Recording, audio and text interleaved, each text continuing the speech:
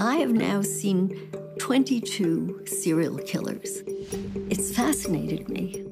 I think any one of us, myself included, could kill. And wondering how someone could do that to someone else. It appalled me and it fascinated me. Bundy himself perpetuated the fantasy that he came from this perfectly normal childhood. So I interviewed family members. Things were horrendous for Bundy from conception onward. When you couple some kind of brain dysfunction with a history of horrible early ongoing abuse, the social, the psychological, the biological forces that came together, you get a super dangerous person. Who you were in the park with? I don't know names. I just got lost. Where did you see the lady? One lady. The female jogger was severely beaten and raped. Every black male who was in the park last night is a suspect. I need all of them. All we need is for one to tie this whole thing together. These tapes are not as clean as the state would have you believe. The frenzy of these teenagers. Ripping off her They clothes. are innocent of these crimes. They are guilty. Dressed like everybody else. They didn't have education like other people. The Avery family didn't fit into the community. The sheriff told the DA not to screw this case up. He wanted Avery convicted of this crime. Stephen Avery spent 18 years in prison for something he didn't do. 18 years. 18 years. DNA had come through indicating that he had not committed the crime. We were getting ready to bring a lawsuit. It's $36 million. Manitowoc County itself and the sheriff and the DA would be on the hook for those damages. Sir Avery's blood is found inside of Teresa Halbach's vehicle. Halbach's last stop Monday was at Stephen Avery's home. If he did this, maybe it was good he was in prison all that time. Everything I've heard him say hasn't been the truth. It was extraordinarily disturbing. We went through this 20 years ago, and we're going through it now again. In this criminal justice system, good luck. You are probably the most dangerous individual ever to set foot in this courtroom. In a statement given to the police and obtained by a Memphis newspaper, 17-year-old Jesse Miskelly allegedly confesses to watching two other suspects choke, rape, and sexually mutilate three West Memphis second graders. The murders had been part of a satanic ritual. Satanic worship. A horrific, ritualistic sacrifice. We, the jury, find Jesse Lloyd Miskelly, Jr. guilty of second-degree murder, Jason Baldwin guilty of capital murder, Damian Eccles guilty of capital murder. This doesn't change anything. Our son was still murdered. Dead. Our son and he was tortured to death by three murdering bastards on a ditch bank. He was 8 years old. Hello and welcome to Dystopian Deep Dives with your host, Natalie Donna. What you just listened to were some clips from trailers of things that call themselves true crime documentaries, except for one, the When They See Us is actually just a dramatization. However, these productions serve as a particular kind of propaganda. I sat down with a good friend of mine, Roberta Glass. You can check out her podcast. It's everywhere podcasts are hosted, to talk about this very insidious messaging. So when did you notice the trend of so-called true crime documentaries being pretty inaccurate? You're right. It started with the West Memphis 3, but I bought into it just like everybody else. And I can't say everybody else because there's a lot of really sharp people that said they knew they were guilty from the first time they watched the documentary. That is not me. I totally bought into it, and I thought everything in the media, mainstream media, was saying that they were innocent and that and when they got out, I remember the day they got out. This is how long it took me to catch on. I remember the day that they got out. I was happy that they got out. I thought that injustice had been corrected. And it wasn't until I started listening to, I heard, I think it was Ed Opperman was the first podcast I ever heard about it. And I thought, wow, that's really interesting. I've never heard anyone has in a position that was otherwise. So I started looking into it, started reading the transcripts, and I was shocked, really shocked by it. And so what are some of that those? Was the beginning. That was the beginning. The beginning of me realizing. And, you know, I think what's really scary, there was just an article that came out in the Wall Street Journal by a woman, Gillian K. McClure, and she was talking about Netflix being a left-wing propaganda machine, and she talked about Making a Murderer, and she had, once again, read the transcripts, which is what I encourage all my listeners to do, and that is how they get away with it, because most Americans are overworked, don't have time, or the interest to really read the transcript. Right. So they don't understand until you read the transcripts, the court transcripts, you don't realize how wildly inaccurate these documentaries are. So she read the Making a Murderer transcripts, and she was horrified. It's interesting that this article comes out now because Ken Kratz, who was the prosecutor, came out right away. He did something very unusual, which is as soon as the documentary came out, he said, this is a lie. And he started going after the media, trying to get on as many things as he could to get the message out that this was wildly inaccurate, this documentary. And I believe he succeeded because Making a Murderer 2 was a huge disaster. And except for a handful of really, I would say, conspiracy-minded people, because the conspiracy mindset is key in all of this. So they believe that blood, and this includes Stephen Avery's lawyer, Kathleen Zellner, they believe the blood was planted by the police, that the police were hiding in the bushes and stole some of his blood while he was cut himself shaving. It's that outrageous. I mean, it's an insult to conspiracy theorists, really, to call it conspiracy mindset. It's so far out, but it's key in the innocence movement to have, I would call it an anti-incarceration movement. What I wanted to ask, so we're on the topic of like this propaganda, sort of who's behind it. This was one of my notes. You know, you mentioned To Make a Murderer, which is, you know, one of the most, I think, egregious examples of this. So who are these, I think a lot of these experts probably appear in these documentaries who work for anti-death penalty sorts of organizations. Is this true, or am I making stuff up? There is an overlap between the anti-death penalty movement and the wrongful conviction movement. They are very much aligned, but you're right. There's there's certain lawyers who are really embedded in the movement that go from case to case, Innocence Project to Innocence Project, and even internationally. So a lot of the Making a Murderer lawyers went to England and talked to the Innocence Project. They're not called the Innocence Project. It's called like the Innocence. Gosh, help me. I'm so sad.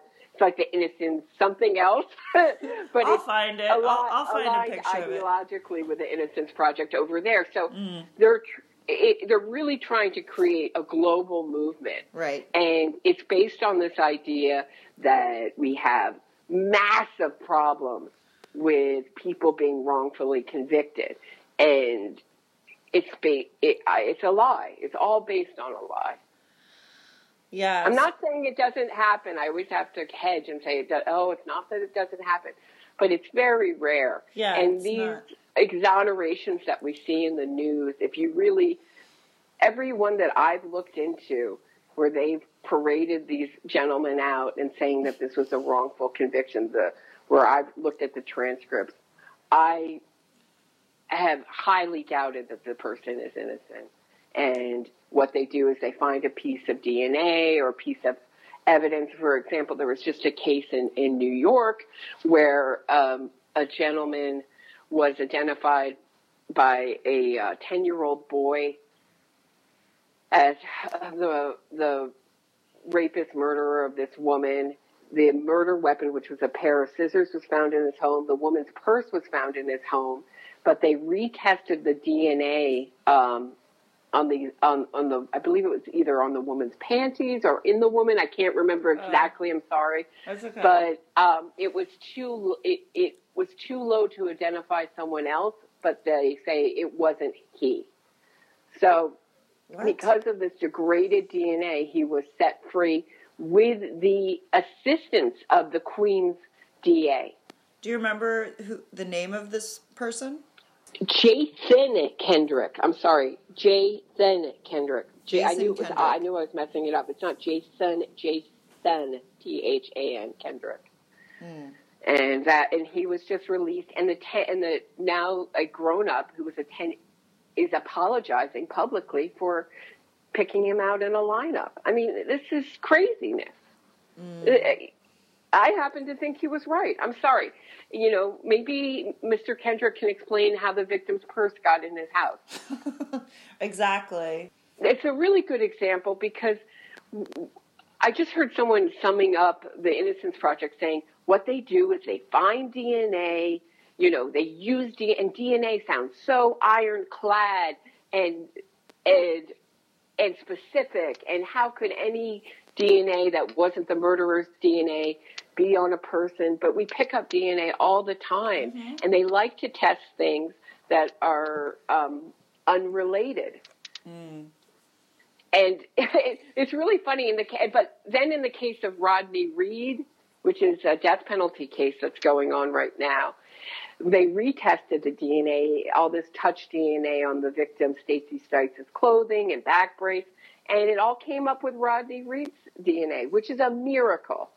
These things are a miracle.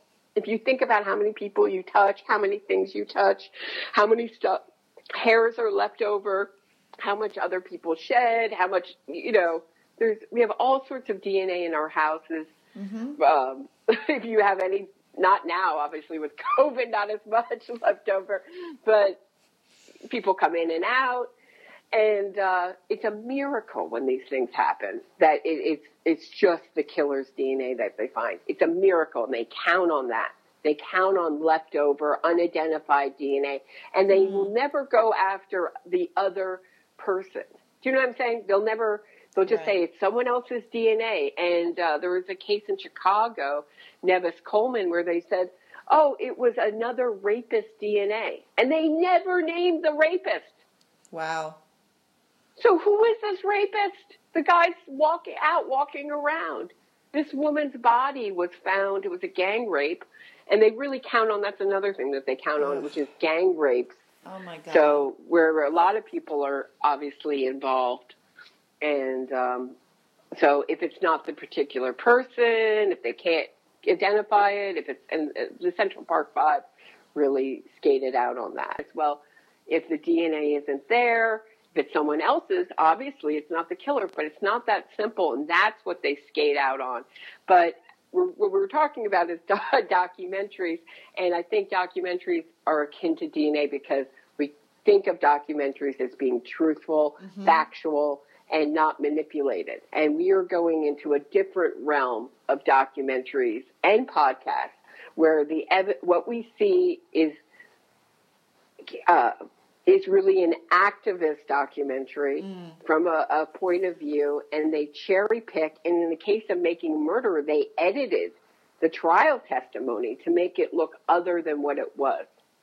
Wild. And people accept it as truth. Some of the most egregious examples you've already mentioned, To Make a Murderer, the Central Park 5, also Adnan Syed. I feel Syed. Syed, and she won a Peabody Award, Sarah Koenig, for that. And you don't see her campaigning for his innocence now. What happened? Well, wasn't she hired by a relative of Adnan? Right. His advocate, I would say, friend of the family. And Sarah Koenig wrote Adnan Syed's lawyer before it started and said, I would not do this podcast if I didn't feel Adnan was innocent. So...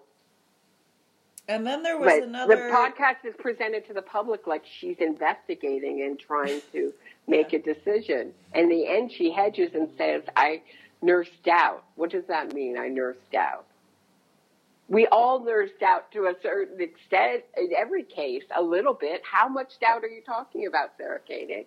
Wow. And she's never done a piece like this again, which I find very interesting. I don't want to.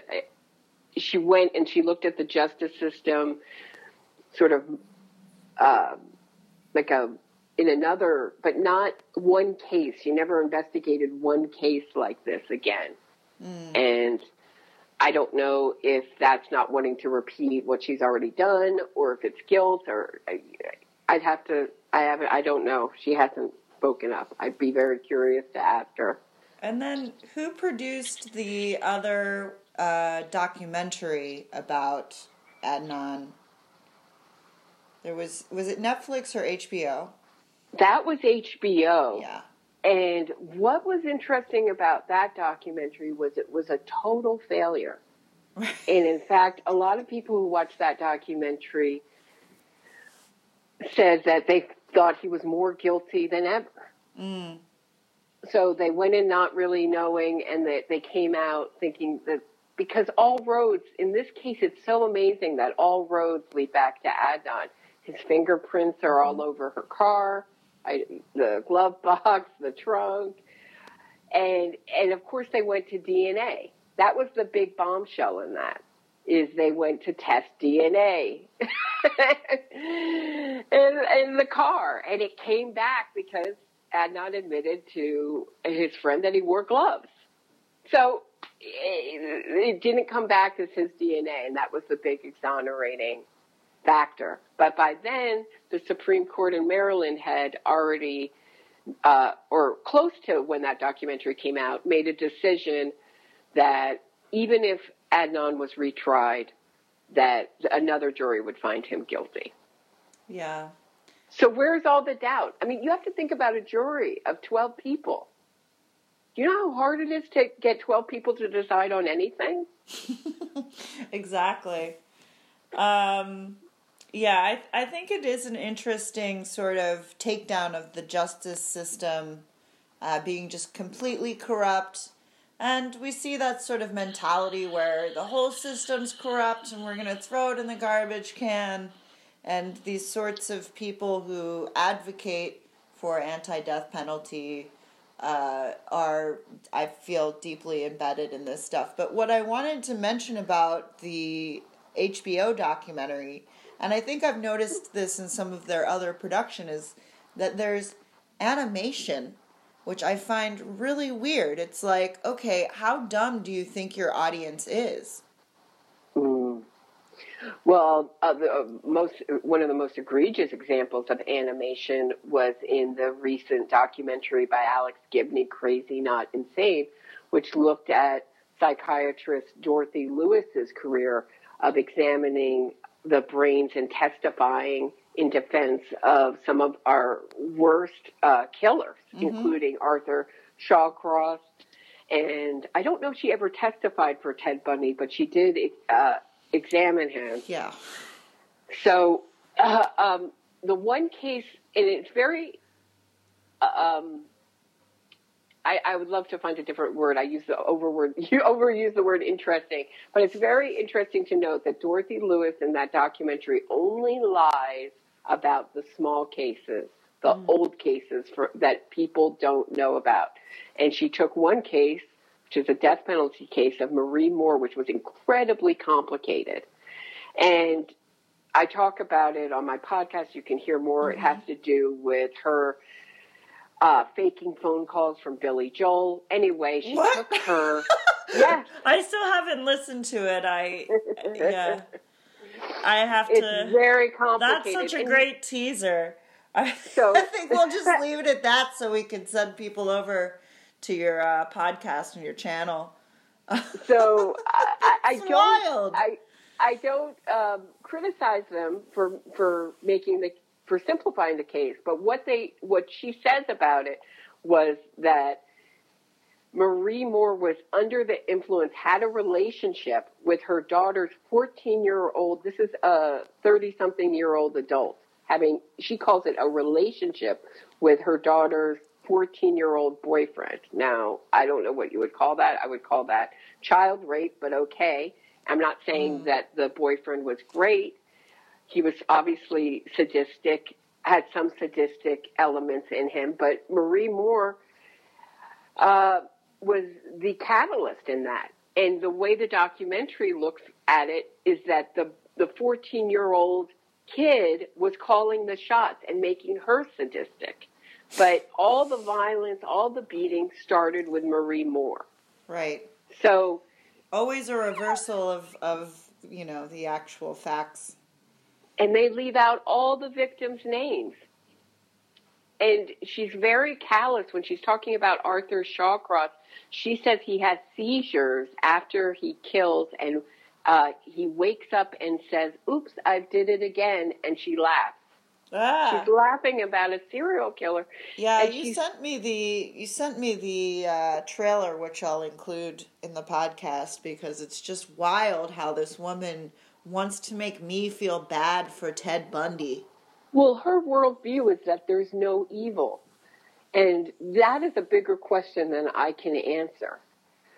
But whether people are born evil or made, and she believes people have abusive childhoods, and that makes them, abusive childhoods and brain injuries makes them into these kind of terrible killers, and that evil is a religious concept.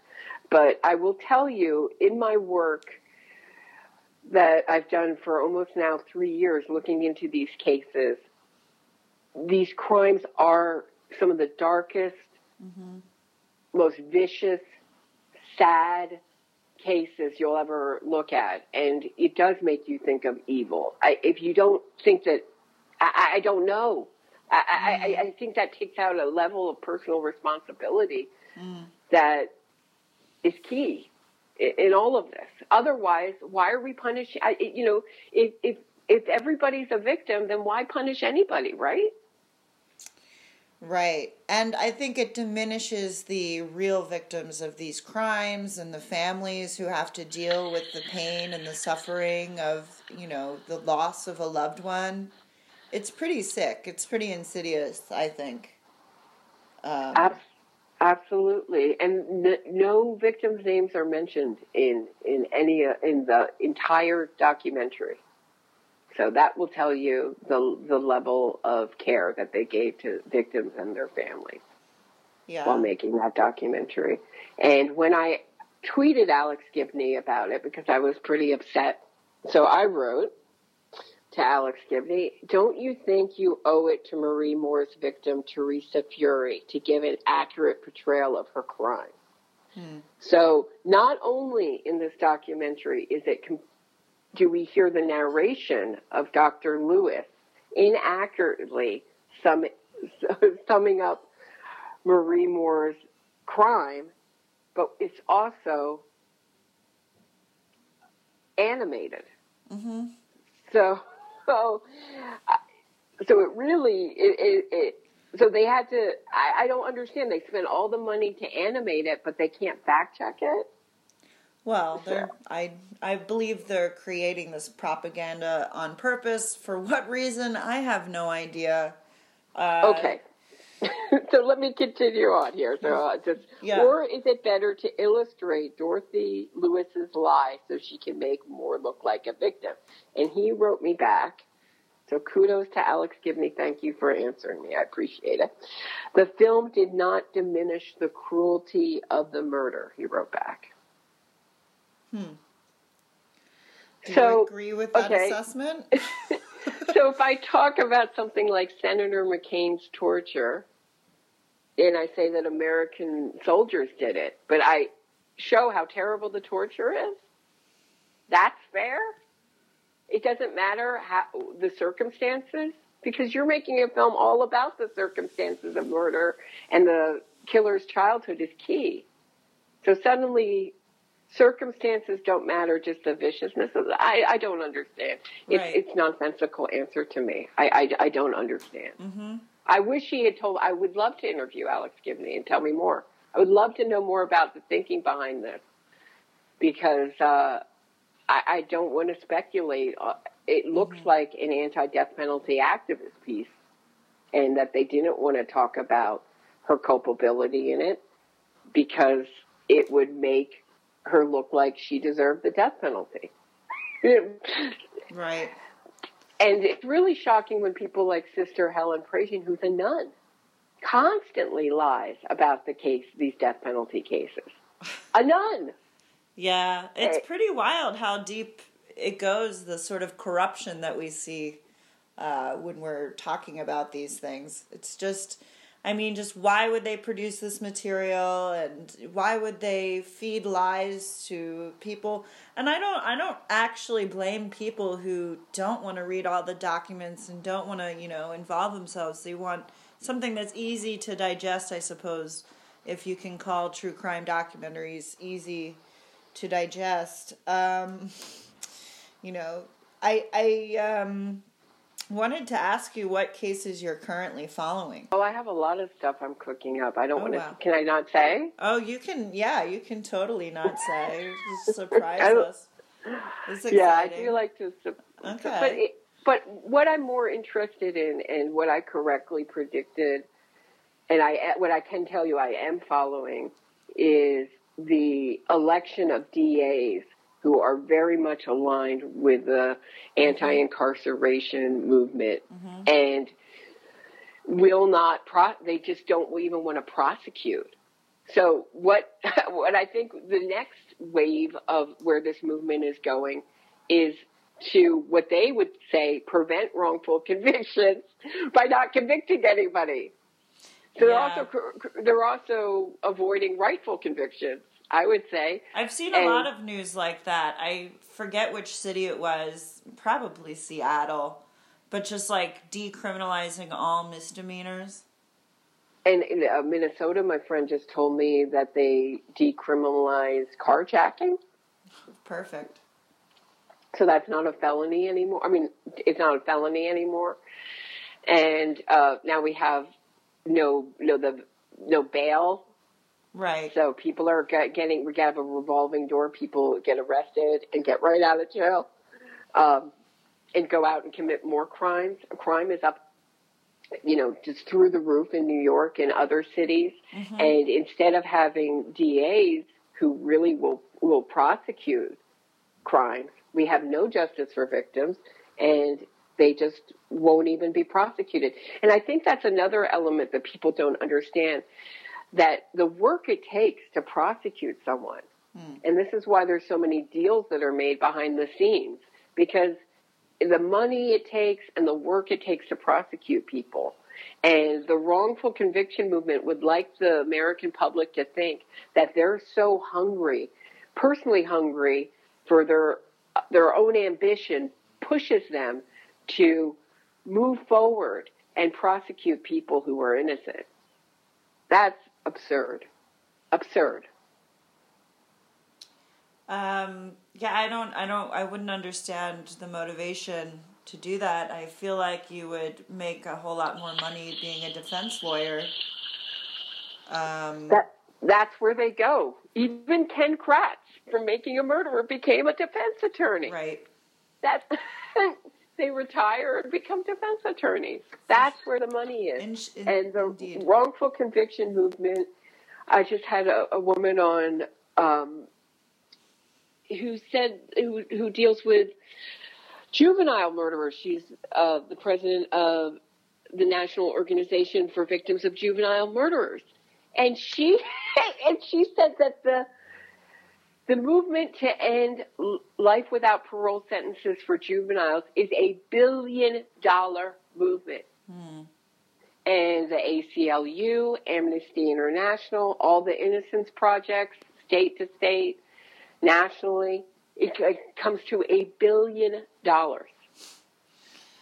Yeah, it's big business. And that's why it's very strange, and it seems to become a sort of global push towards this idea, that I guess we're all victims, and it's just very strange, the whole situation. I don't know what to make of it, and the more that you tell me about it, I'm just sort of like, why? What? Ultimately it just seems like the destruction of trust in institutions. I think that's kind of a big theme that we're, wrapping up here in 2020. Lots of information sort of warfare, Mm-hmm. And I think You're HBO right. and Netflix are producing information warfare, and that's just my opinion. I just see these patterns, right? And they use the same playbook, the DNA, etc. It's always the same, and it's always someone who's, there's a lot of other evidence against the person. They've been convicted, 12 people decided that person's guilty. So it just blows my mind every time I think about it. And I'm wondering if there are any actual true crime documentaries worth watching. Do you think yes, A Murder in the Park, which is about a case in Chicago, death penalty case where a guy was days away from being executed. A group of Northwestern students reinvestigated his case, but by not interviewing any of the really important people. Freeing this murderer and they also framed and got a false confession out of an innocent guy.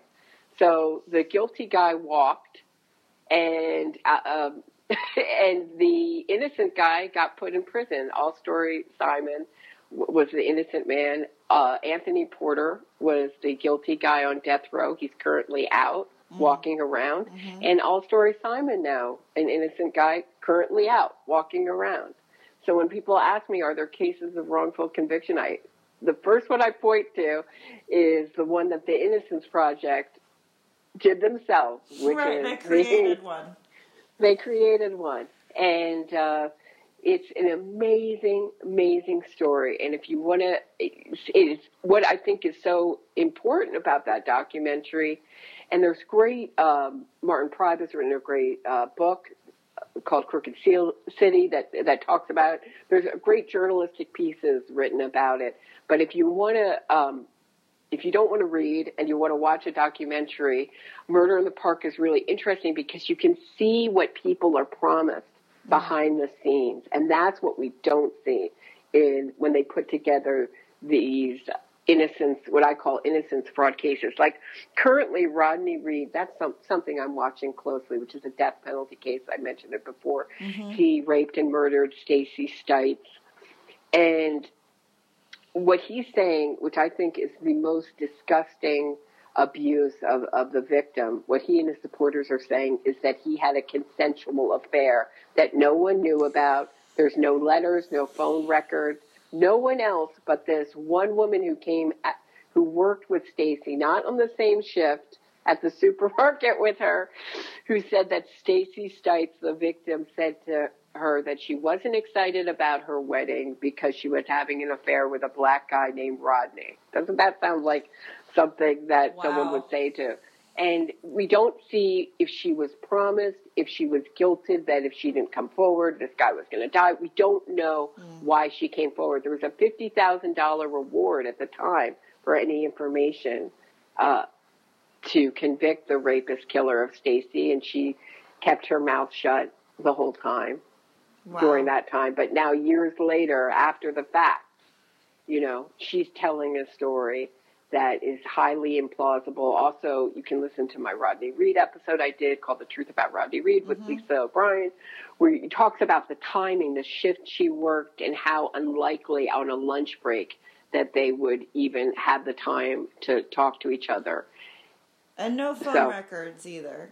No phone records that connect Rodney. There's nothing but this woman's very implausible, highly unlikely story. And there's also Actual Justice Warrior, who's a YouTuber, just did an excellent video yesterday on it. And what he was saying, I thought was interesting, was that the conversation is, the way she relays the conversation is unlikely, and she also paints herself as the hero, that she's surprised no one else came forward, and if she's the only one standing between Rodney Reed and the death penalty, she paints herself as the ultimate savior, and that should be a red flag.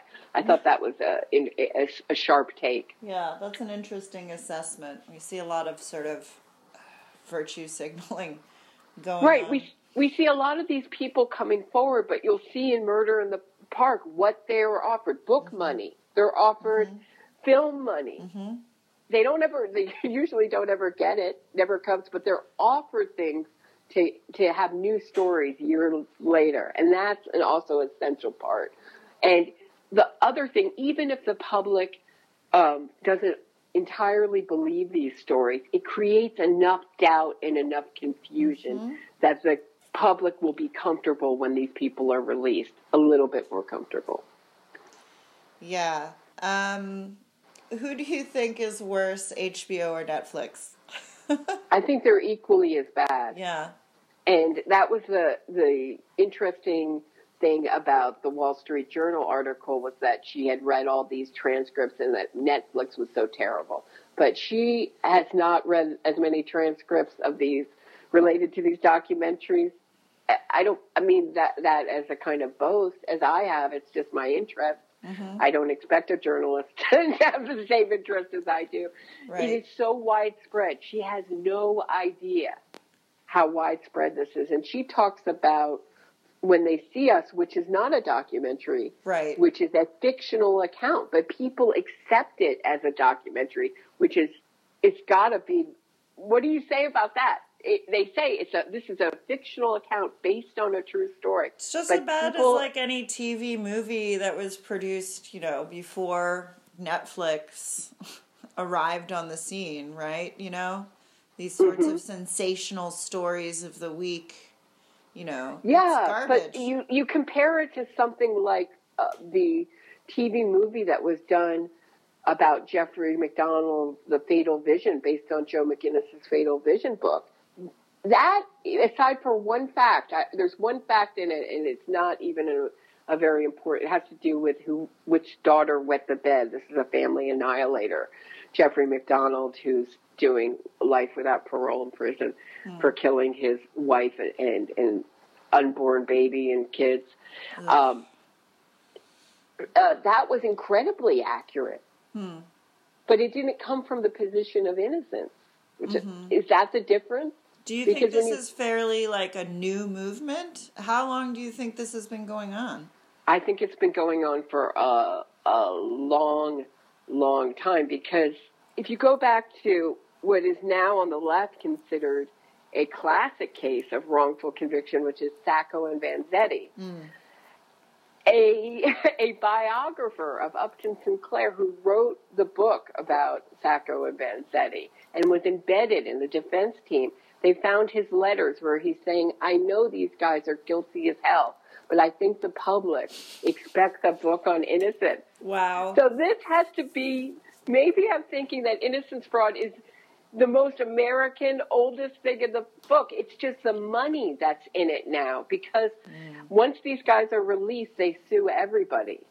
Wow. So I can't say they sue everybody, but they tend to sue a lot of people. Look at someone like Ryan Ferguson.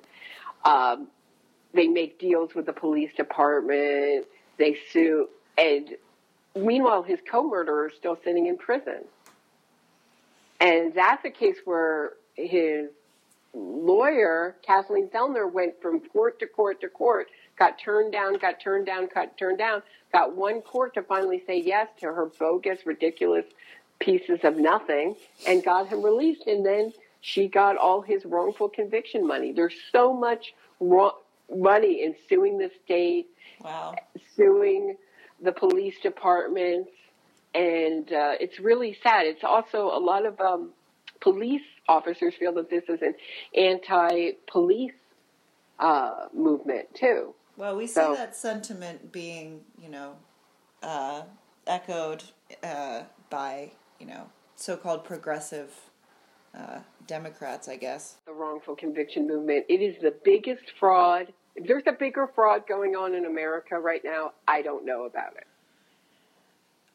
The only bigger fraud is that a bunch of people believe that men can become women, in my opinion. I'll go to bat. I'll say this is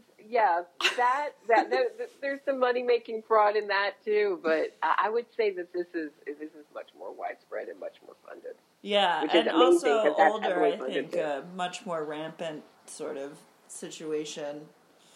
Do you have any idea of what the end game could be, or I ask myself that every day. Yeah. Why?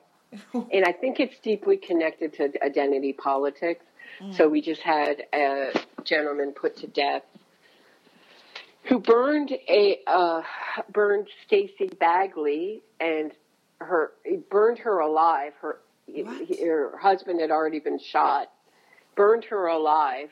And we have people like James Charles saying a black man has been put to death, and this is a terrible tragedy. I'm also really leaving out a lot in that crime. They were kidnapped, tortured tied up, tortured for hours, and then eventually shot and burned alive. And Stacey Bagley was burned alive. So it was really, I would say, if any kind of, I don't know how anyone feels about the death penalty, but that's one of the more heinous crimes. That's why he got the death penalty. It's not a mystery, and it's whether you want to get rid of the death penalty, fine, if that's what you want to do. But what are we going to do with some of these? Is that an appropriate punishment? What is the appropriate punishment for some of our most heinous crimes? That's the question. Well, I definitely don't think they should be allowed in the public. You know, that's just a danger. These people who claim to care about, like, safety and things like this, you know, it seems like they just create dangerous situations where, you know, you're just going to let these people out who are, I mean, we can have a discussion about rehabilitation, recidivism, the criminal justice system, but at the end of the day, and we can have a conversation about evil, I guess, but at the end of the day, I think there are dangerous people out there, and I think their crimes make it so that they have already said, I don't believe in your laws or your rules, and then screw you. You can't participate in the society. And that's how I feel. I don't know, you know, about the death penalty. I don't have much of an opinion on it. But I do feel like these criminals, you know, should be locked up at the very least. And that's how I feel. That's my personal take. And so I just don't understand. If you wanted to try to find people who were really innocent and make an argument about the death penalty, that, you know, I welcome it. Fine. That's, you know, your prerogative. But that isn't what they're doing. You know, they're not actually finding innocent people. That's why this is so wild to me. And the other interesting thing is once they got rid of the death penalty for juveniles, they went immediately after. This was in 2005. They went immediately after life without parole sentences for juveniles. So if they get rid of the death penalty, is the next step to get rid of life without parole sentences for our offenders? So I would think so. I think this is really an anti-incarceration movement. And if you don't want to incarcerate people, what do you want to do with our most dangerous offenders? Have them out in the...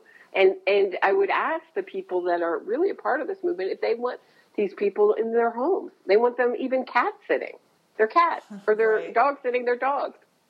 Would you hire this person as a pet sitter? Would you? Pet sitter? Take care of your kids?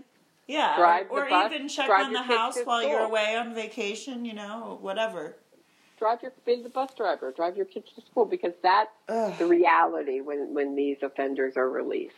They go into society. And the other interesting thing is that when they get released, they always do these kind of innocent project speaking tours about how much they appreciate life being out, how terrible prison was, and how much they appreciate life. But they tend not to do much with their lives besides these speaking tours. Look at Amanda Knox. Look at Ryan Ferguson. Even hold down a job. I'm not talking about, you know, curing cancer. I'm just talking about contributing to society by holding down a job, 9-to-5 job, anything. Well, they consider that their job.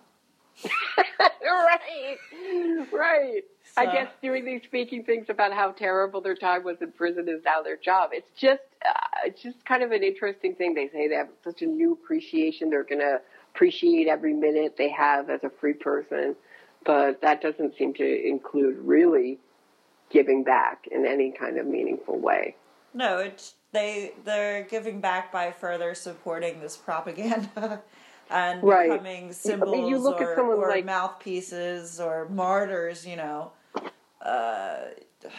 It's pretty. You look at someone like Jason Baldwin, who set up his own kind of Innocence Project organization, and when he had to file his taxes, most of the money raised was spent on maintaining the organization. Not, you know what I'm saying? Like flights, travel, office space, right. salaries. So not too much money left over to help free the quote unquote innocent people incarcerated. Yeah, I feel like nonprofits are a whole nother can of worms. You know why documentaries and the entertainment industry is a perfect place for the wrongful conviction movement, because it's all about surface. Mm-hmm.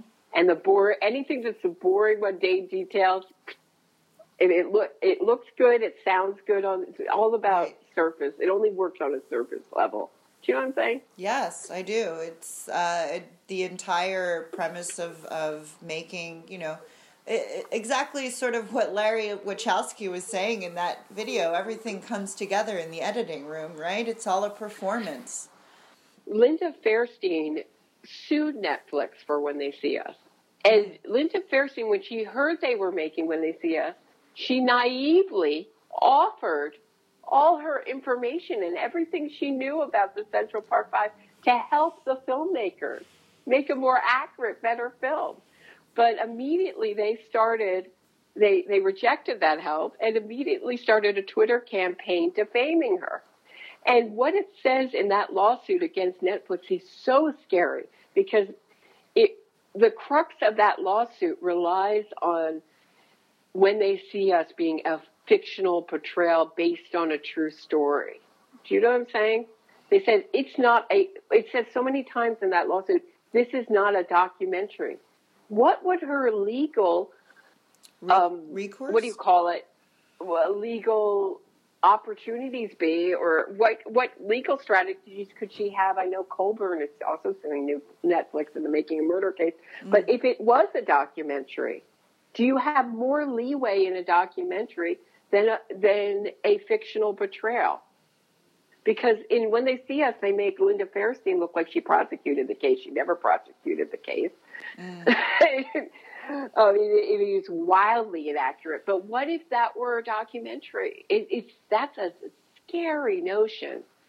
So just for people who don't know, who is Linda Fairstein?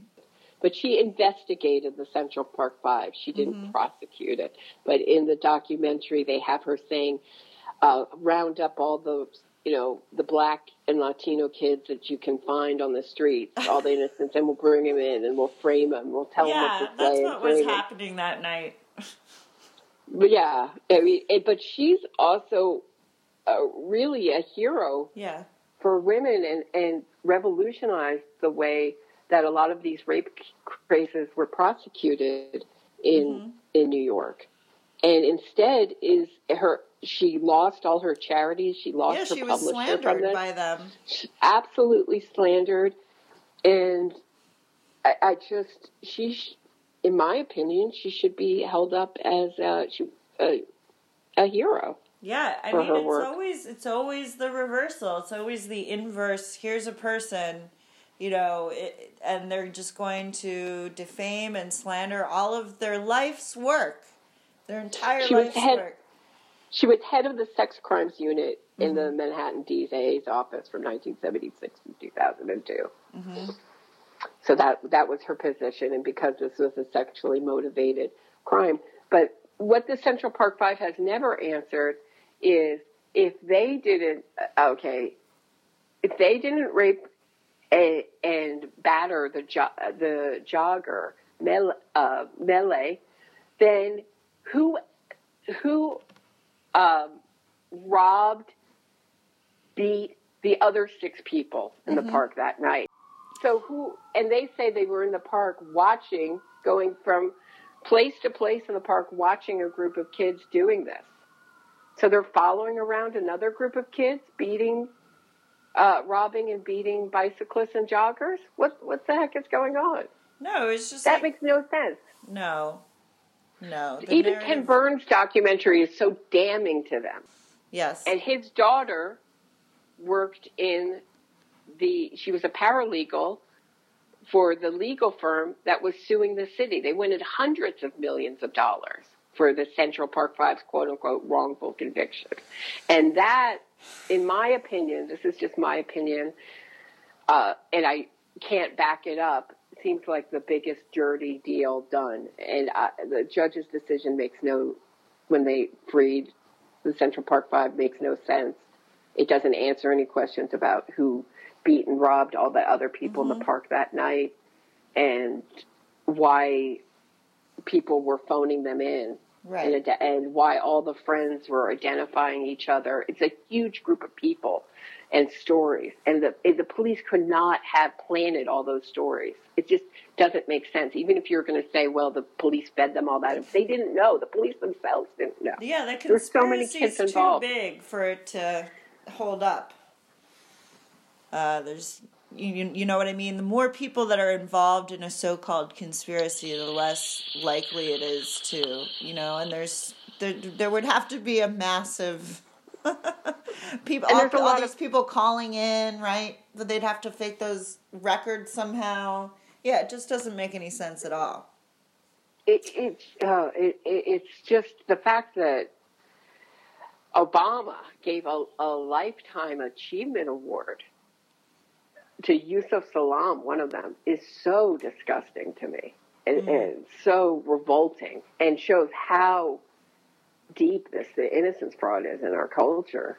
It's really sick. And I think that he picked Yusuf Salaam because he was the one of the Central Park Five, the one of all of them that didn't confess. His mother stopped him from confessing. And that's why I think he was given that award and none of the other ones were. Weird. Well, think about it. Too weird. Yeah. You have to remember Obama's a lawyer. You can't prove it, right? He didn't confess. Yeah. And a judge acquitted him of the rape. But what about all the other people that were beaten that night? Who did that? It's disgusting. It really, you never stop throwing up. I talked to a British journalist about this for about 2 hours. And at the end, I really thought he thinks I'm a crazy person. Really? And he asked me questions like how I know I couldn't be biased and I'm just seeing innocent fraud everywhere once I see it once. And I said to him, because I hope that every case I start to look in, I hope it's a case of a wrongful conviction. Because if it's not, the other option is that a guilty person has been not only released, but has been given millions of dollars by the state, by suing the state. Wow. That's a much harder thing to live with than a jury made a mistake. The investigators made a mistake. And it's not mistakes. It's, I feel like just to back to our documentary sort of angle, if you look into these cases and you read what you've done, read the transcripts, look just a little bit deeper, you'll probably find that these people are guilty. So, yeah, I think that's a ridiculous argument. Did you ask him if he's read as many court transcripts and documents as you have? Well, the case that he was working on, he was in touch with, this is a UK case, a gentleman's lawyer, and the lawyer didn't want to hand over the transcripts to the journalist I was talking to. And I told him that should be a giant red flag. And that's a big difference between what I would consider the non-side, or what's called the non-supporter side in these cases, and the supporter side. The supporter side often does not want you to read the transcripts. They like to tie up the case, have their propaganda points, and won't encourage you to read the transcripts and look deeper into it because they're so damning. So I said to him, the fact that this lawyer says he can't find or doesn't know where they are. This is this guy's lawyer. Come on. Doesn't know where the transcripts are, can't turn them over. That should be a giant red flag. Because as long as he doesn't have the transcripts, he can control the narrative. And that's what the wrongful conviction movement is all about, controlling the narrative. And that's what a lawyer is paid to do. I mean, let's be real here. Yeah. That's the whole point. If you learn nothing else from listening to my podcast, read the transcripts. And if you don't have time to read the whole transcripts, read the opening. And this is not just the prosecutor's side. Read the defense's opening statement. Read the defense's closing statement. Mm-hmm. You get both sides. This is not, it's not like, I think the wrongful conviction movement wants people to think that they get in there, and they often say there was no evidence. They think that the trial was the prosecutor presented their no evidence, and in 5 minutes the jury voted to convict. I mean, come on. I don't know, wrapping up 2020, it's just such a bizarre year, and the more I find out about certain things, and I think this is just one aspect of the unreality that our culture is built on at this point. You know, I just... It's going to get worse before it gets better. Yeah. I think about this particular aspect of the disconnect from reality that we are all experiencing. It's just... I can't understand, other than the destruction of the institutions, which, you know, may or may not be called for at this point. But sometimes I'm sort of really dark, and I'm like, fine, let it all burn down. I don't know. Like, just like, that seems to be the end game. I really appreciate you taking the time out of your day to talk to me about this. Oh, good. Yeah. My pleasure.